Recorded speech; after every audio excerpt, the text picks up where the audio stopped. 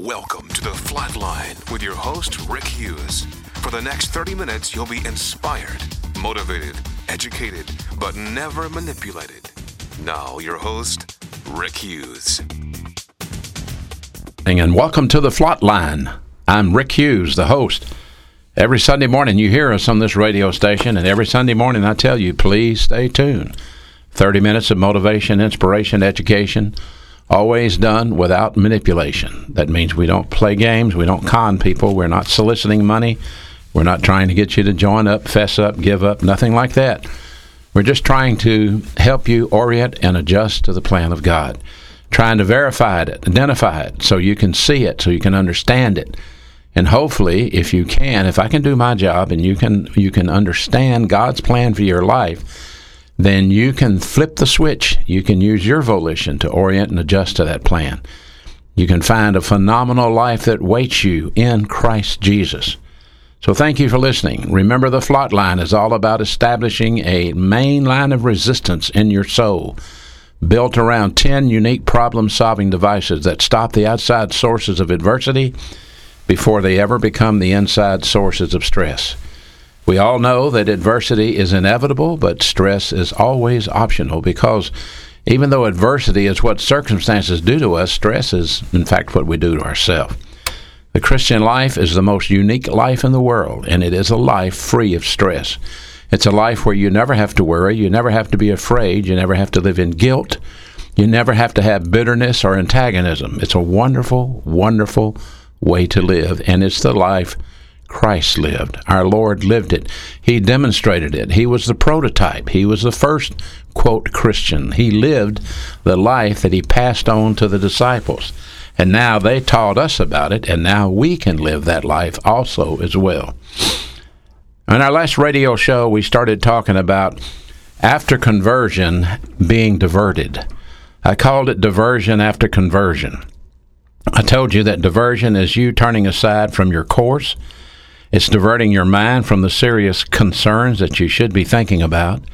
It's you taking a detour from your spiritual direction, which should be towards spiritual maturity, and going down the my way highway. You may have heard me say that a lot of times, but a diversion is something that distracts you from the more important issues in your life. We talked about how wealth could be a distraction, love could be a distraction, promotion, success, achievement. All of these things can distract you. And then I gave you a verse, and this is the verse we're studying. This is the verse we're looking at. This is Paul writing in Philippians chapter 1, verse 20, where he said, "According to my earnest expectation and my hope, that in nothing shall I be ashamed, but that with all boldness, as always, and so now also, Christ shall be magnified in my body, whether it be by life or by death." We wanted to dissect that verse for you, to exegete that verse for you, to break it down, to see how Paul deals with diversion. And we started off with looking at the word, my earnest expectation. And we saw where this word, apokaradokia, the Greek word in the New Testament, where we translated it, earnest expectation. Apokaradokia means intense anticipation. Paul had a personal sense of destiny. And I told you last week that the personal sense of destiny is problem-solving device number 6 on the flatline of your soul. If you have our book, Christian Problem Solving, you can read about it. We've talked about it many times. And just to review a little bit, a personal sense of destiny requires you to understand the plan of God and how to utilize the provisions God provides for you. I said to you last week that you would never know God's plan for your life unless you learn some theology.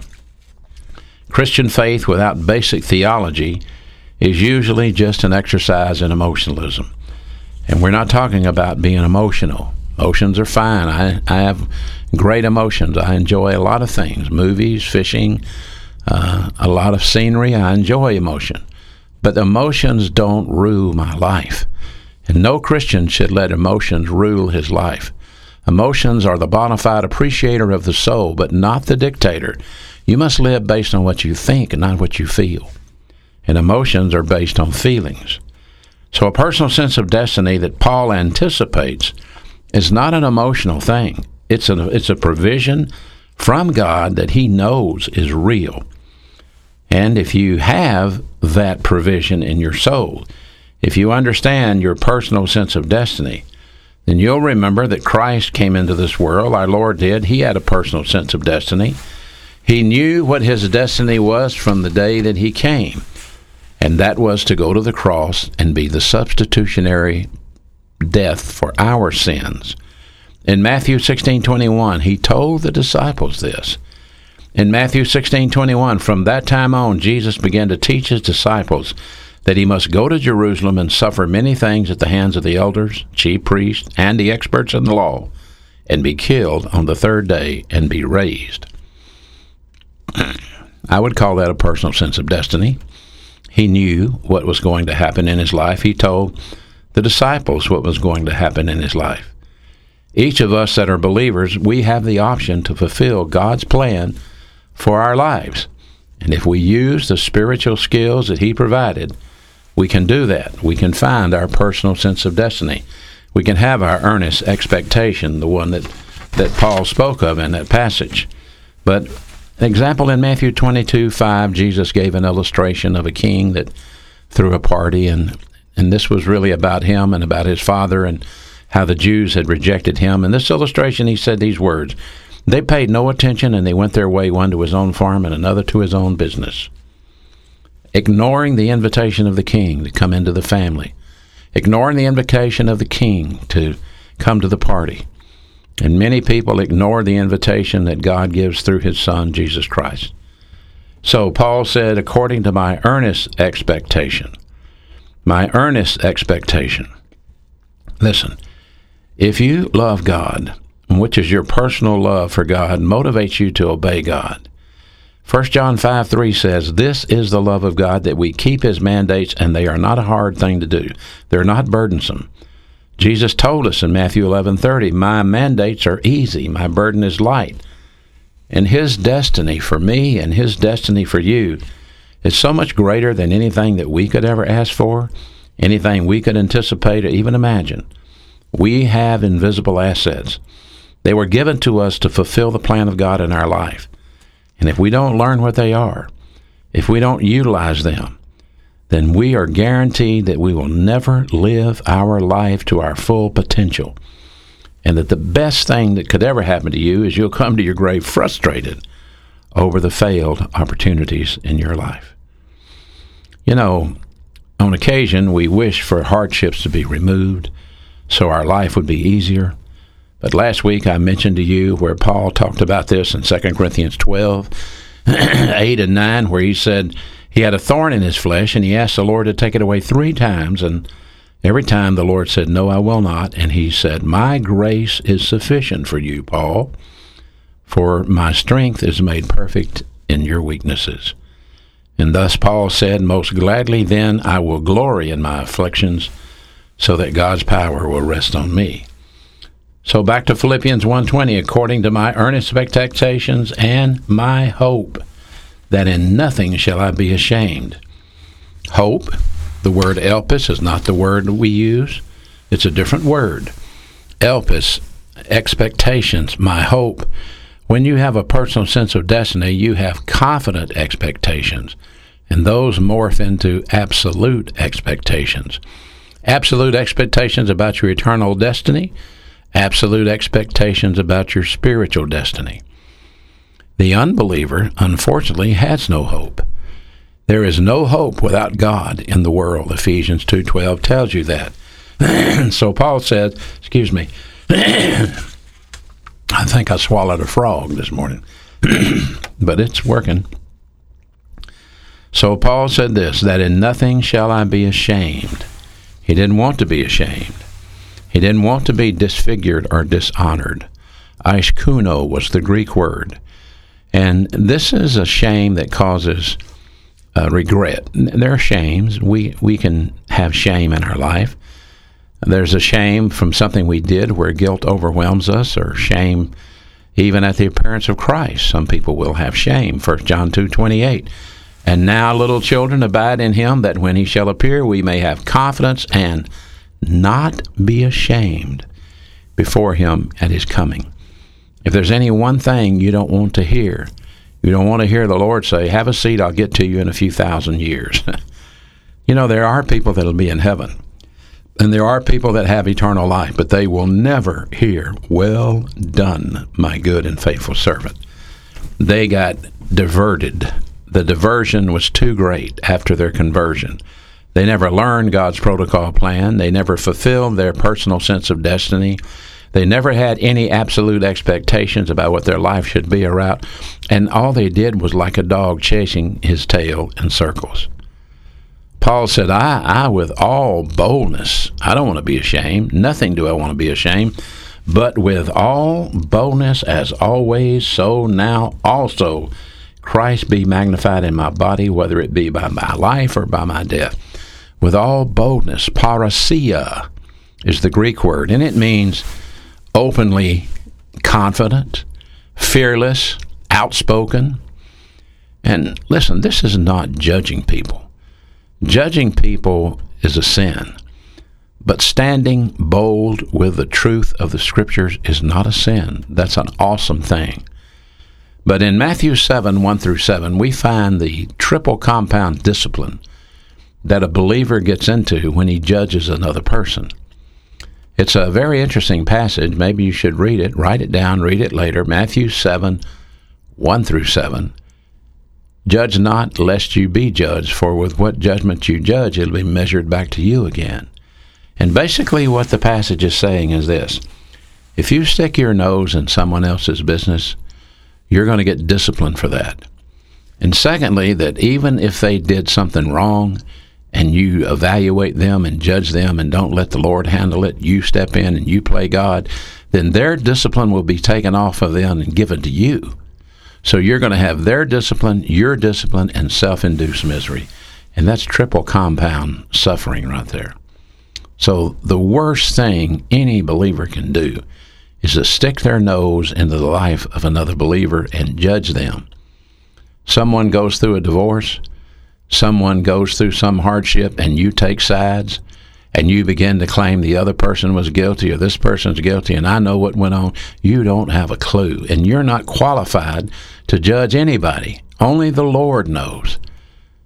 And so stay out of other people's business. But you can be bold. Yes, Paul spoke openly of Jesus Christ in every venue that he visited. In the synagogues, he spoke boldly about Christ. Listen to Acts 9:20. And immediately after his conversion, he preached Christ in the synagogues, that he, Jesus, is the Son of God. Paul carried the message of faith alone to the Gentiles. In Acts 13:46, then Paul and Barnabas grew bold, and they said to the Jews who opposed his message, it was necessary that the word of God should first have been spoken to you, but seeing that you put it from you, and you judge yourself unworthy of eternal life, lo, we turn to the Gentiles. And that's exactly what happened. His boldness was not without cost, and any time you boldly stand upon the word of God, there is a cost to be paid. Our Lord told the disciples they would have to pick up their cross and follow him, indicating that as he was assassinated, tortured, killed, they probably are going to face the same thing. And in fact, they were all martyred except John, who was exiled to the Isle of Patmos. So Paul had his difficulty. In Acts 14:19, and there came there certain Jews from Antioch and Iconium who persuaded the people and had Paul stoned and drew him out of the city, supposing that he was dead. And nevertheless, as the disciples stood around him, he rose up. He came back into the city the next day, and he departed with Barnabas to Derbe. Yes, they tried to stone him, and they tried to kill him. In Acts 16:16, he was thrown into prison in Thyatira because he healed a demon-possessed fortune-teller. And the owners of the woman had him arrested and beat him with whips before they threw him into prison because he bankrupted their business. He healed their fortune teller, and no longer could she use demons to call up the future. Do you think if these things happened to you, thrown into prison, beat with a whip, stoned, do you think you would be a little more cautious about talking and lifting up Christ if these things happened to you? Paul wasn't. He wasn't. He wasn't concerned about it. He went right on. Right on. And then he said, in all things, so now also Christ shall be magnified in my body. Magnified. Megaluno is the Greek word, megaluno, and it means to be enlarged. What is the process? And here's the question I need to ask you today. What is the process for magnifying Jesus Christ in your body? I mean, if you and I were having a conversation and I said to you, I want you to magnify Christ in your body, how would you do that? I mean, that's a nice sounding cliche, right? Well, here is the process. First of all, in Philippians 1:21, Paul said, for me to live is Christ. So there are two lives. I mean, you can live your life for you, or you can live your life for him. Paul had determined that he would live his life for Christ. You must make that decision. Either you're going to live for the Lord Jesus Christ, or you're going to live for yourself. That doesn't mean you can't have time alone to do what you want to do. It just means that you have to set your priorities, and your priorities always have to be Jesus Christ first.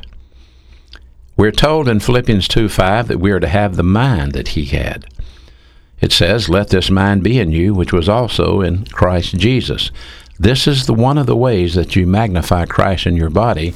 You begin to think like he thought. Now, he had a humility profile. He was humble, and he was obedient. And two things you must have if you're going to magnify Christ in your body is you must have humility, not arrogance. And you must have obedience, not disobedience. You must be humble enough to accept God's plan and obedient enough to obey it. You know, arrogance always justifies why it's right and everyone else is wrong. Arrogance always deludes itself and has an unrealistic self-image. That was not the way our Lord lived. He knew exactly what his destiny was.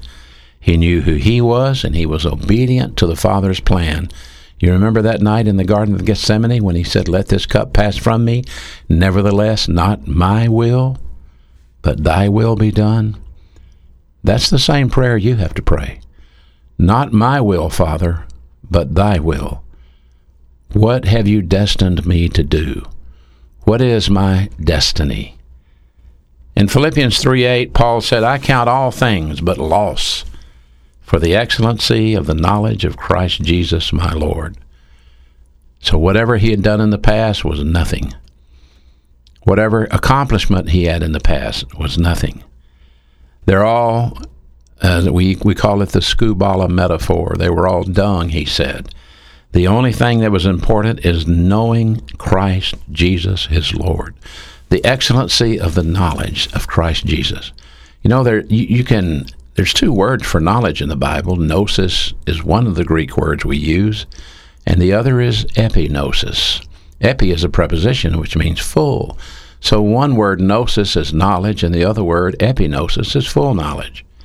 The full knowledge of Jesus Christ is you having enough obedience and enough humility to learn his plan and to submit to his plan and to allow him to live his life through you. In other words, you replicate Jesus Christ and represent him to your community. There's only one way you can do that, and I'll explain that. In Philippians 3:14, Paul said, I keep pressing towards the mark for the prize of the high calling of God in Christ Jesus. So this is a continual thing your whole life. Your whole life, you have to have one priority. If you want to magnify Jesus Christ in your body, there can only be one priority. I think Matthew 6 says, you seek first the kingdom of God and his righteousness, and then he'll provide anything you need. That priority means you must learn to think like he thought, under humility and obedience. The only way you can do that is to, Peter nails it in 2 Peter 3:18. Here's what he says. Grow in the grace and the knowledge of our Lord and Savior Jesus Christ. So the Christian life must be grown. You have to grow. You start off as a baby Christian, and then you become a student without really any type of portfolio, and then eventually a mature believer. You must grow to maturity. And the only way you can grow, you grow in the grace and in the knowledge of our Lord and Savior, Jesus Christ. In other words, you're acquiring more and more knowledge and utilizing the grace assets that He provided for you. Well, how do you get this knowledge? If it says grow in knowledge, how do you get it? 2 Timothy 2:15 says study. Study to show yourself approved unto God, a workman that needeth not to be ashamed, rightly dividing the word of truth. You must learn, L-E-A-R-N, learn. Matthew 11:28, take my yoke and learn of me. I'm meek and lowly in heart, and you will find rest for your soul, because my yoke is easy and my burden is light. Learn, study, grow.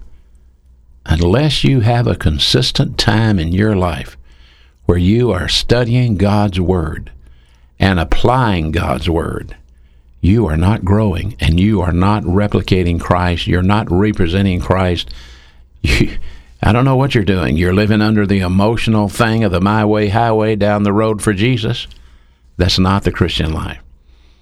It's a lot more than that. It is actually Christ in you. It's the mystery doctrine of the church. No one ever thought of that before. No one ever saw that before. No one dreamed of anything like this. Christ in you, the hope of glory. He's not in the tabernacle. He's not the pillar of fire, the cloud. He's in you. Your body is the tabernacle, according to 1 Corinthians. He lives in you.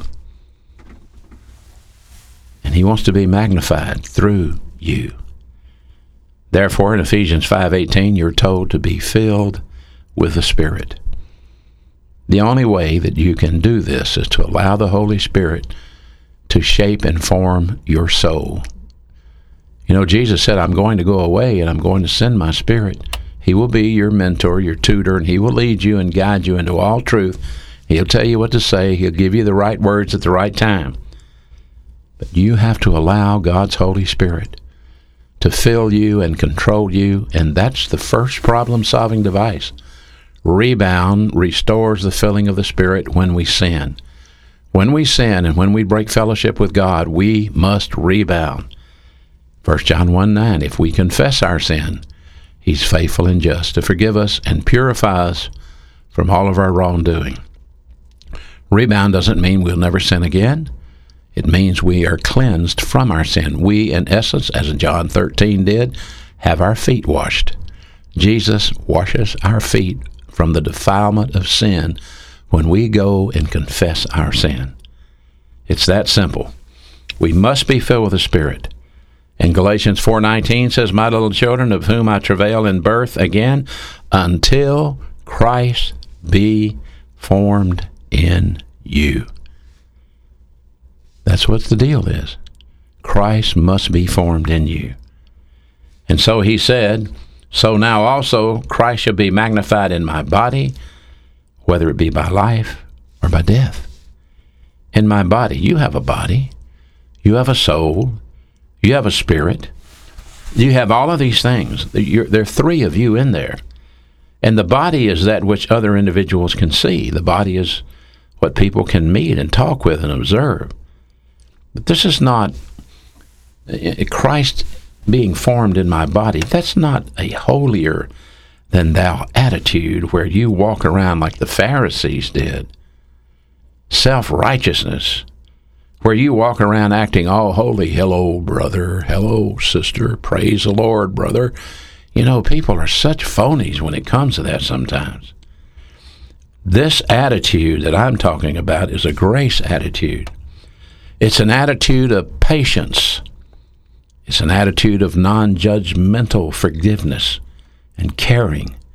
It's an attitude of comforting and sharing and giving and being a person who understands impersonal as well as personal love. This sort of person causes other people to wonder, what makes you different? When you become a light in the darkness of this world, people are attracted to you. And so Paul said, whether it's by life or by death, the two phases that we live, life and death. For me to live is Christ, he says, and to die, well, that's just profit. The Greek word for profit is kurdos, meaning gain and advantage. It's an advantage to die, to go to heaven.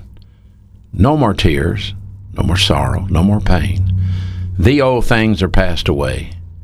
You cannot believe what God the Father has for you there. And that's to your advantage. You don't realize it now because we're human. We don't know we're living in a cesspool. But we are. I can assure you, anyone in heaven, if the Father told them, how would you like to go back for a few years? They would say, are you kidding me? I want to go back to live in the toilet? No. We live in a cesspool. It's the devil's world. It's defiled with sin. We have defilement in our own body because we are identified with Adam and we have Adam's original sin, our old sin nature. That's a battle in itself. The Bible says we war against the flesh and the devil and the world. We're living in the angelic conflict. And Paul said, I want nothing more than to magnify Christ in my body. That's what I want for you after your conversion, not to be diverted, not to be distracted, but to represent Jesus Christ and magnify him through your body, whether by life or by death. I sure hope you're listening, and I sure hope it's making sense to you.